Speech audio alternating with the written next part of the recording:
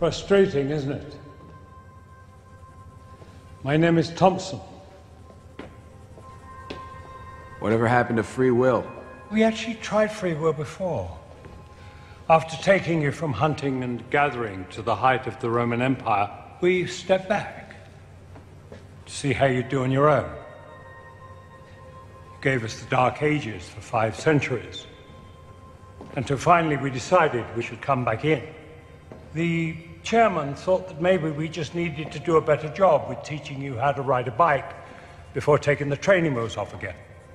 So we gave you the Renaissance, the Enlightenment, scientific revolution. For 600 years, we taught you to control your impulses with reason. Then in 1910, we stepped back again.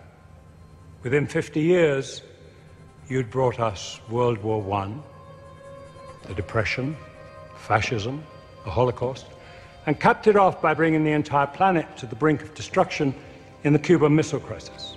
At that point, a decision was taken to step back in again before you did something that even we couldn't fix.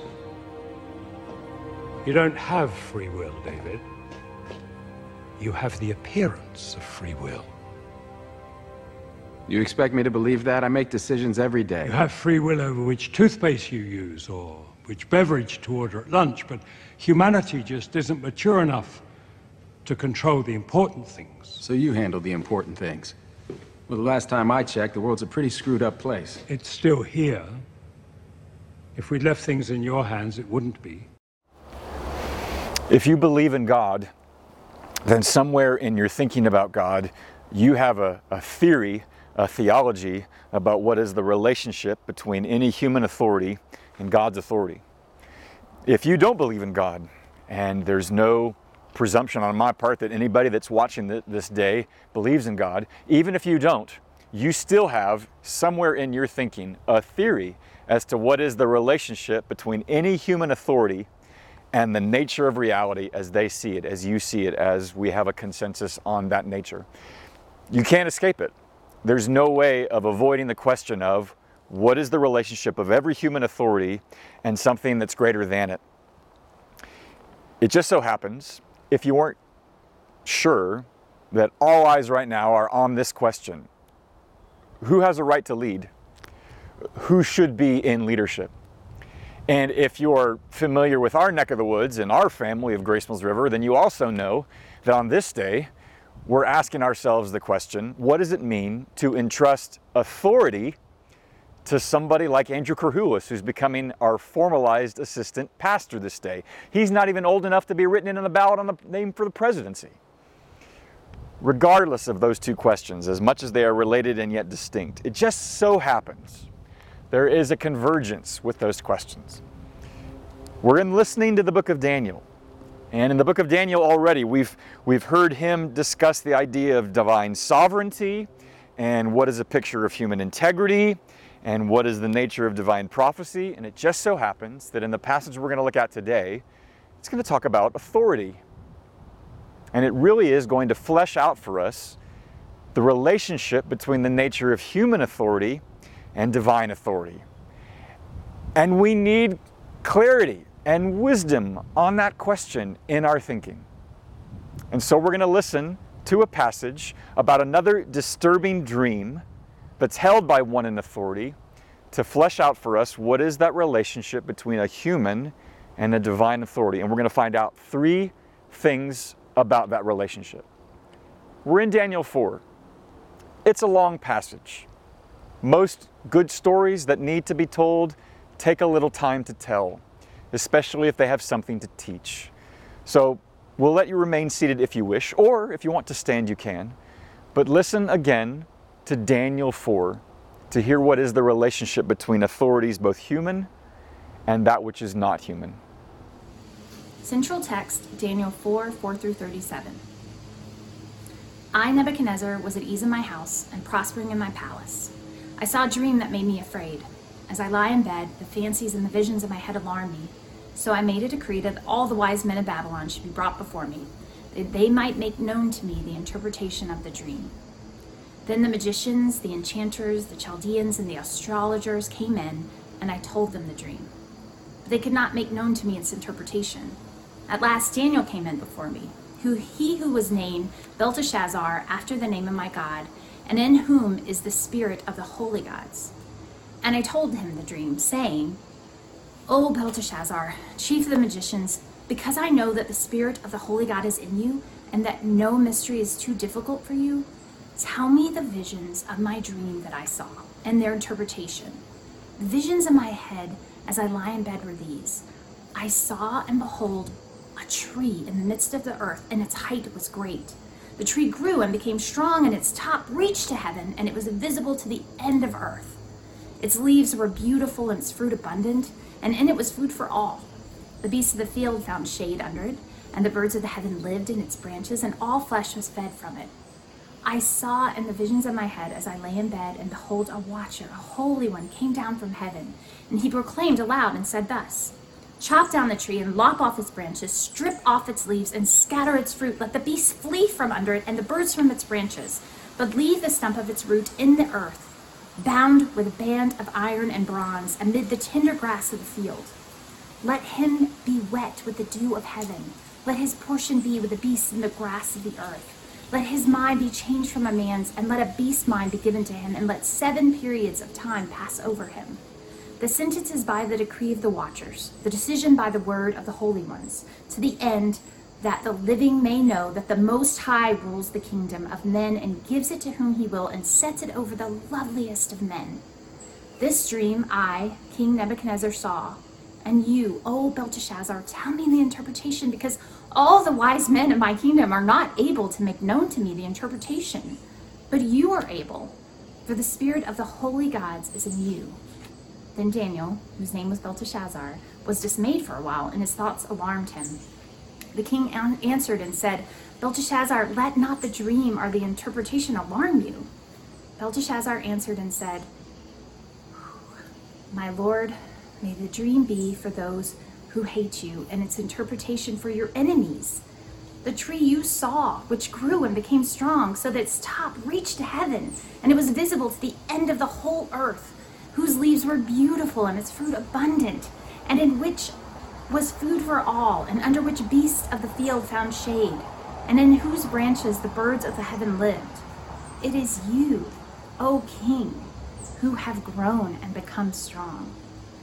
Your greatness has grown and reaches to the heaven, and your dominion to the ends of the earth.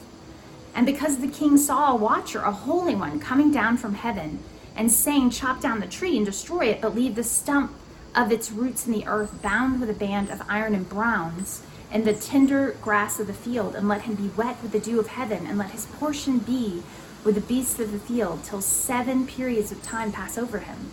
This is the interpretation, O king. It is a decree of the Most High, which has come upon my lord the king, that you shall be driven from among men, and your dwelling shall be the beasts of the field.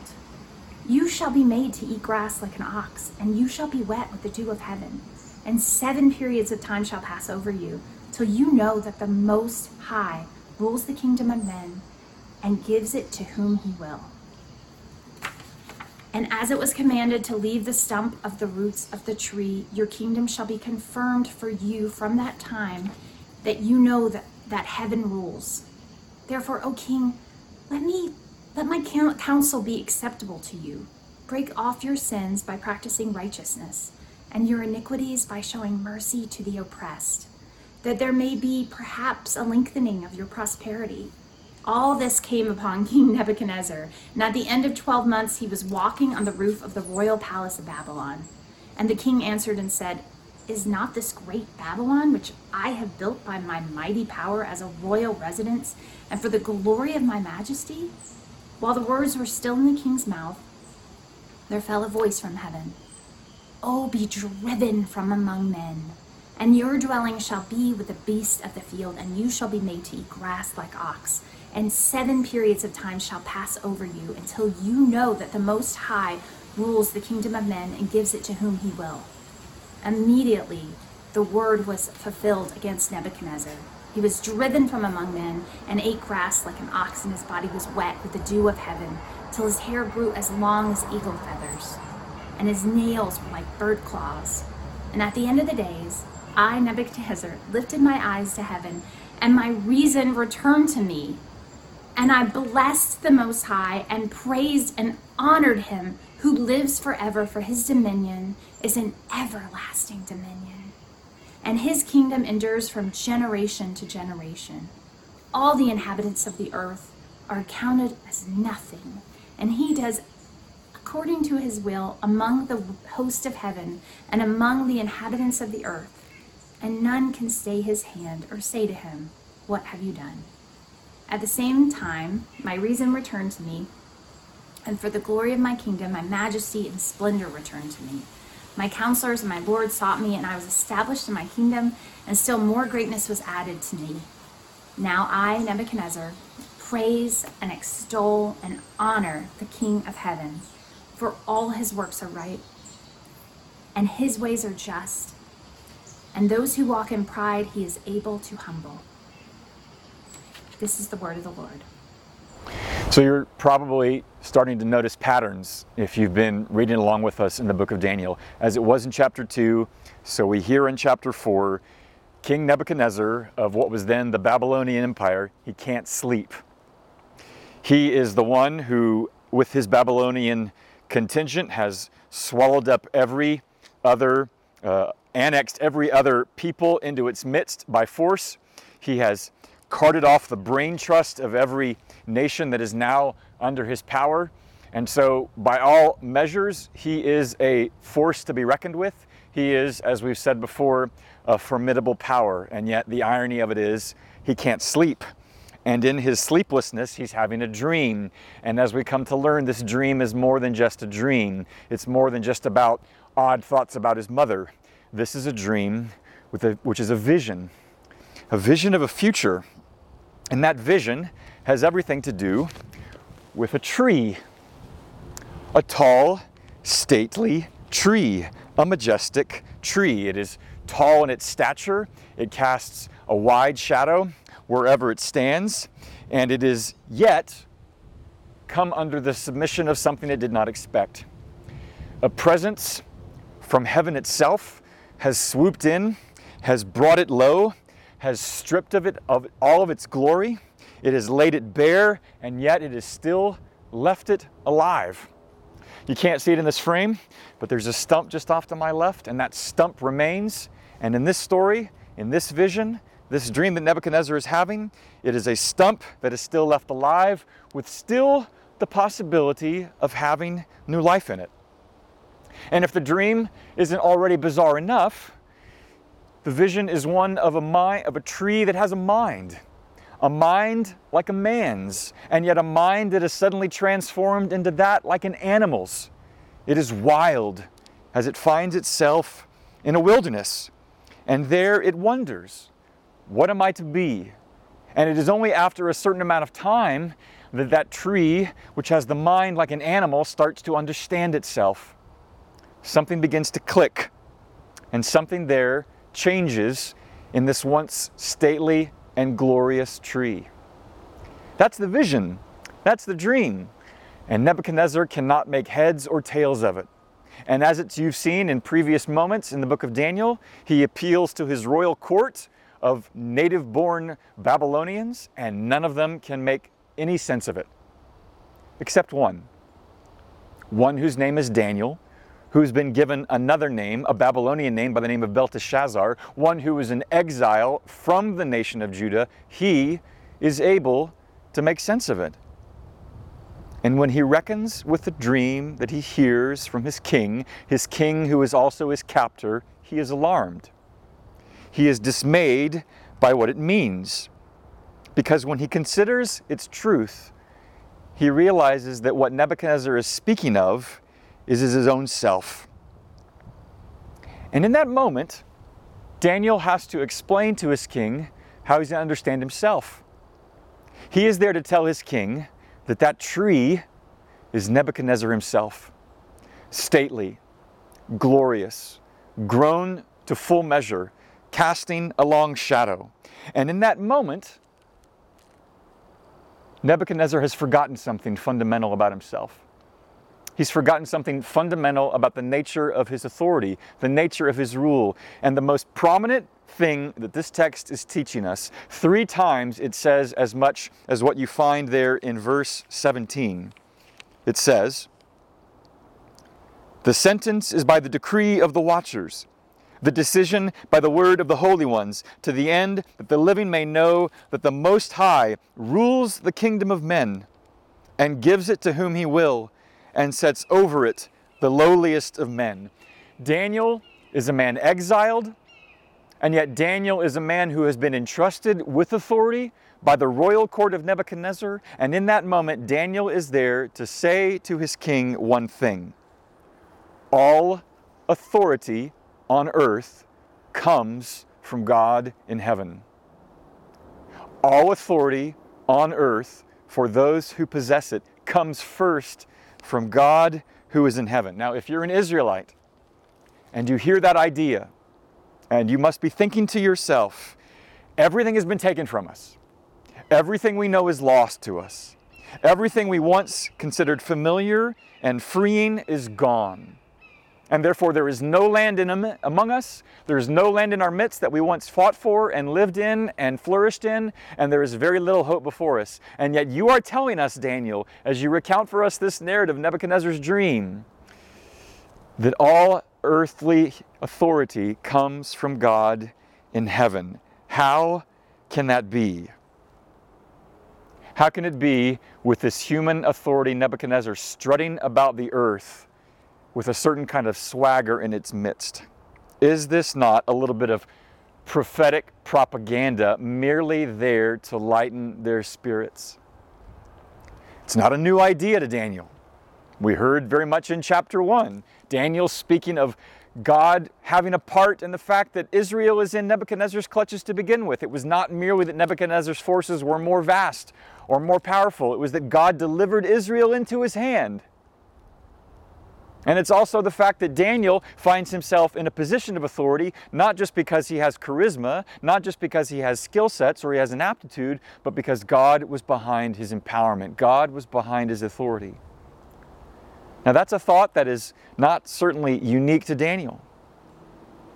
Travel with me, if you will, several hundred years later, to the moment in John chapter 19 when Jesus himself finds himself before the authority of Pontius Pilate, the one who says unto Jesus, "You know I have the authority to free you or to crucify you."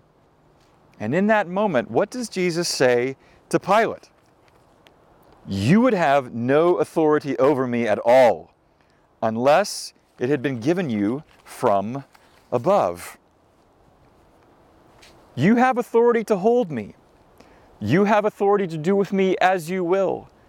Here's Jesus, who has been accused of all manner of unjust crimes, who has been beaten and bruised and bloodied for things he did not do, and now is on the cusp of crucifixion, a crucifixion that Pilate will give license to and wash his hands of any responsibility for. And yet here is Jesus saying unto him, you wouldn't have any of this authority unless God gave it to you. The thought in and of itself is just like what Daniel says. All authority, human or otherwise, comes from God who is in heaven. That is the thought that Israel is meant to be encouraged by in the midst of their exile. But it's also a thought that you and I are meant to wrestle with. We may not find ourselves in a comparable kind of exile, but surely it is an idea we have to wrestle with. And wrestling is the right word. Because when you imagine the very notion that all human authority comes from God's authority, you have to realize that's a troubling thought in any number of ways. All the number of injustices that have been wrought by human authorities, all the number of atrocities that cannot be measured by human authorities, all the ways in which those who had authority, who even thought they had authority from God himself to perpetrate all kinds of wickedness. That's not just an old thought. For us, especially to American ears, we might think it's a thought that would just as soon be eradicated with all the kinds of despots we might send away from our world. And yet it is a thought we have to imagine. It is a thought that we have to wrestle with, and it's this truth that we wrestle with in this way. God's face is not the same toward all human authority. There may be an idea behind it There may be reasons that we could scarcely fathom and we wouldn't even dare venture a guess, but we can say this, that God's face is not the same to every authority that he has established on earth. Even in this story, we realize that God's empowerment of Nebuchadnezzar over Judah was for a purpose, and that purpose was as a rod of chastisement to Judah itself, for its own waywardness, for its own idolatry. God's face is not the same to everyone. But the main implication of saying unto us that God's authority is the one responsible for all human authority is this: the one issue that God was gracious to force upon Nebuchadnezzar to face is the same implication that you and I must think about when it comes to authority, and it's the same issue that Andrew Krahulis has to think about this day. When we think about the fact that all authority comes from God's authority, that's to be understood in two more senses. Two more senses that we find in this text. Yes, all authority on earth comes from God who is in heaven, but secondly, all authority on earth has purposes from God who is in heaven.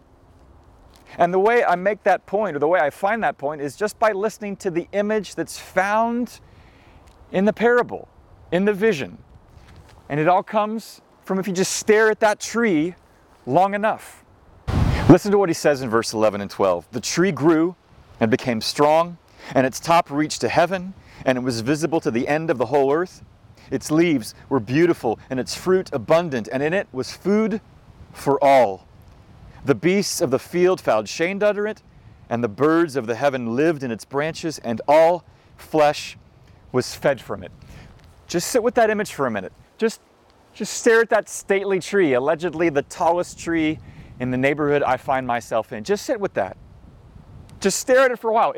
It's astonishing in its own right. If Mickey Beeland were here, he would give us a book-length treatment about the peculiarities and the Latin name of that tree and tell us everything that was wondrous about it. Just stare at a tree for a moment. It started as nothing, and it was nourished by what was there in its midst, and it grew to this stately size, and it has a certain glory over it, and in time, it filled out in its fullness. And now it is what? It provides for everything that falls under its shade, and it is a source of protection for anyone that nestles in its branches. That's the glory of a tree. But that's also a picture of something. It's a picture of what it means to have authority. It's a picture of true authority, and it's a picture of what God's purposes for all authority really is. What is it? To give. To be nourished by what it has been given, and then to grow up into its fullness, and then to become a source of provision and protection, and to do so indiscriminately, to become food for all. That's the nature, that's the purposes of authority. And that is precisely what Jesus tells us in the parable of the kingdom of God. In that parable, in Matthew chapter 13, he speaks of the kingdom of heaven. It's like a grain of a mustard seed that a man took and sowed in his field. It's the smallest of all seeds, but when it is grown, it is larger than all the garden plants and becomes a tree, so that the birds of the air come and make nests in its branches. That's the nature of the kingdom of God. That too, beloved, is the nature and purposes of the authority that comes from God. It is from Him insofar as it serves the purposes that He intends for it. What authority is at times to chastise. And surely Nebuchadnezzar was a rod of chastisement for Judah in that season. But more of the time, and mainly in what you hear from the psalmists and in other places in Scripture about the nature of authority and in its purposes, it is there mostly to bless, mostly to grow into fullness, mostly to provide, mostly to protect, just like a tree. That is a picture of what authority is and how we're to think of authority. It is a picture that Andrew is to take with him into his being a pastor in our midst, to ensure that he is one who attends to his own nourishment from that which gives life, which that will make him flourish, but always to see himself as one who has been given authority and entrusted to him. It is always a temptation for anyone in authority to think of himself as the one who got the authority for himself. There are all sorts of words that we associate with authority that we think is the mark of authority, whether they have all sorts of charisma or where they possess that thing these days we talk about called grit. And insofar as those things are useful and helpful marks of character, what Daniel is out to show us is the nature of true authority is that which grows up into its fullness because it is nourished by that which is good and therefore becomes an indiscriminate source of provision and protection. That's what Andrew has to embrace. That's what all those who are worth the name of leader and authority ought to embrace. The most striking, if not startling thing to find in this whole passage is the way Daniel responds to Nebuchadnezzar. Daniel's response to him once he hears this dream is, as I've said earlier, was full of alarm, full of dismay, because he knows as soon as he hears it what it refers to, whom it refers to, and what will befall Nebuchadnezzar. Back in the 70s, there was a phrase that was quoted in response to a phenomenon among those who were found captive by their captors, and they called it Stockholm Syndrome. And Stockholm Syndrome is when you start to weirdly grow affections for your captor. And when you listen to Daniel and his concern for Nebuchadnezzar, one might be tempted to think that Daniel has fallen into some sort of precursor to that idea, because Daniel genuinely wants Nebuchadnezzar to succeed. Why? It's not for Nebuchadnezzar's sake. It is because when Nebuchadnezzar begins to embody the purposes that God gives to anyone with authority, of the purposes of that authority, he realizes that what he wants for Nebuchadnezzar is for the good of those over whom he has rule. And you can't accuse him of having Stockholm Syndrome when, as you heard last week from Andrew in chapter 3, among those who would not bow the knee to Nebuchadnezzar, and as you'll hear when we get to chapter 6, it is not Daniel who will ever bow the knee to Nebuchadnezzar. This is not a fawning allegiance on Daniel's part. But he wants this one who is his captor to succeed, because when that captor succeeds as he should, everyone succeeds as they might, because that is the purposes of authority. That's what it means to have authority from him from whom all authority comes. And that's what leads Daniel to respond to that king in the way that he does. Not only with alarm, not only with dismay, not only with insight, but also with courage. And that gets us to the last thing we learn about authority, about the relationship between human and divine authority. And it's what we hear at the end of the dream. The tree is brought low. It is sent to wander in a wilderness like the mind of an animal. And yet in a time, something clicks for that tree, something clicks in the senses of that tree, and that tree is allowed to grow again and begin to embody some of that glory. This dream had one purpose: for Nebuchadnezzar, so that it might change Nebuchadnezzar. And so he does, and yet he learns slowly. As you see, even after hearing what Daniel tells him, he walks about his battlements with a swagger. He glories in the gardens he planted for his wife, those gardens that became one of the 7 wonders of the world. And then he is brought low, and then everything is taken from him, and then he is left to wander like an animal in the wild until something clicks. He experiences a fall from favor, a fall from favor that would have been avoidable. Avoidable if only he'd listened to what Daniel says there in verse 27. Therefore, O king, let my counsel be acceptable to you. Break off your sins by practicing righteousness, and your iniquities by showing mercy to the oppressed, that there may perhaps be a lengthening of your prosperity. Authority comes from God. Authority is for the purposes of God. But what Daniel here in his courage is out to say to his king, who is also his captor, that all human authority is accountable to God. Period. Full stop. That God establishes authority not for that authority's own sake, but for the good of those who might benefit from their rule. And Nebuchadnezzar had forgotten that. Nebuchadnezzar walked with a swagger. Nebuchadnezzar indulged himself at first for what he thought was his own enlargement, and then saw it as a pretext to oppress those who were vulnerable, who had no voice. And Daniel, in that moment, speaking from his royal court and his royal advantage and authority given to him by no less than God, took responsibility for his place and called Nebuchadnezzar to account, to set aside what is wicked and to practice righteousness, and to give those without a voice mercy. Mercy to those who are oppressed, not withholding them what they needed, not withholding from them what they deserved, as those who bore the image of God. This authority had been given, is authority for which he is accountable. Friends, let's circle back again to what happens there in John chapter 19. Jesus has made clear to Pilate that he has no authority apart that which was given from him. But how does he finish his thought?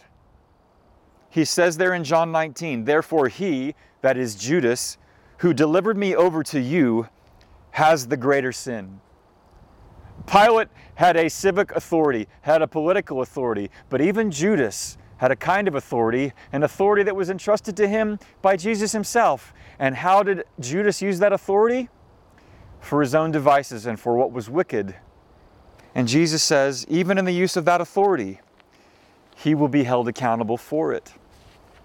For that is the nature of the authority that he gives. Some have often wondered, how is it that something like the Gulag Archipelago, the Soviet systematic oppression and annihilation of millions of people who oppose state power, how could it be that that would live and thrive for such a time and for so long? And one observer of that whole phenomenon said this: it was because those in authority did not believe they were being watched by anyone but themselves. Daniel is here to remind us all that we're all being watched. Whatever authority we might have, we are accountable for that authority. What Daniel means to tell us is that the truest authority, the truest leadership believes it is accountable to something greater than its own self, but it is accountable even to the loudest, greater, it is accountable to things and a voice greater than even the loudest and richest voices that it knows. And that the worst leadership, the one that does not believe it's accountable to anything more than its own interests, there will be an accountability for that leadership sooner or later. So it was with Nebuchadnezzar, so it will be with others that Daniel encounters. And the courage to speak as he did, the courage for him to hold that authority to account, it came from somewhere. It came from a belief that he was under the authority of one to whom he most belonged. Beloved, for those who believe and those who do not, we are all under the authority of one to whom we belong. And if you're in Christ, then you belong to one who set aside his authority for a season that he might make you his own. You belong to him who demonstrated the full stateliness of that tree, growing up as one like a tender shoot, one who was nothing in the eyes of any, and grow to great stature and flourished such that he became an indiscriminate source of provision and protection, one who lived and embodied the authority of a tree until he himself found himself hung upon a tree to make us his own, that we would belong to him. This is the gospel. This is the nature of the way authority works, an authority that even Jesus himself ascribed to the Father who gave it to him, and an authority he used for the good of anyone who would bend the knee to him and follow him, not in fear, but in love, on the basis of his forgiveness and of his reconciliation, and then the giving of splendid gifts like his Spirit. This is the one to whom you might belong should you place your faith in him. And when you believe in that, you find the courage not only to believe that authority comes from God, that it works for the purposes of God, but that authority is ultimately accountable to God. Where does this take us? Where does this leave us on a day like this? Here's the deal. Friends, whatever race you may be following, whatever race you think is most important, whatever race you have some sort of say in, when all that campaign is said and done, if the one you support wins, heaven rules, according to verse 27. And if that candidate loses, heaven rules, according to verse 27. Whether you are tempted to excessive triumph or excessive anguish, you must believe in all circumstances that heaven rules, which is not meant to turn you into a passive agent, but to continue to sustain you in the life of being faithfully present wherever you find yourself. That's the way we think of authority in light of the gospel's authority over us. And for Andrew, on this day, it may be the last line of the passage that speaks most clearly to him, to anyone who would be in authority, but especially those who might enter into pastoral authority, when it says in verse 37, "Praise and extol and honor the King of heaven, for all his works are right and his ways are just. And those who walk in pride, God is able to humble." Those who are entrusted with authority are always tempted to pride. And those who are entrusted with pastoral authority, do you know how pride works? Pride stops praying. Pride stops listening. Pride stops sharing in its vulnerability. Pride stops thinking that it needs to repent. Pride stops believing that our authority comes from one place and is for one purpose and is accountable to one Lord. On this day, we say that unto our new assistant pastor. But on this day, we also pray for him and for anyone who would follow in his footsteps. In the name of the Father, and of the Son, and of the Holy Spirit. Amen.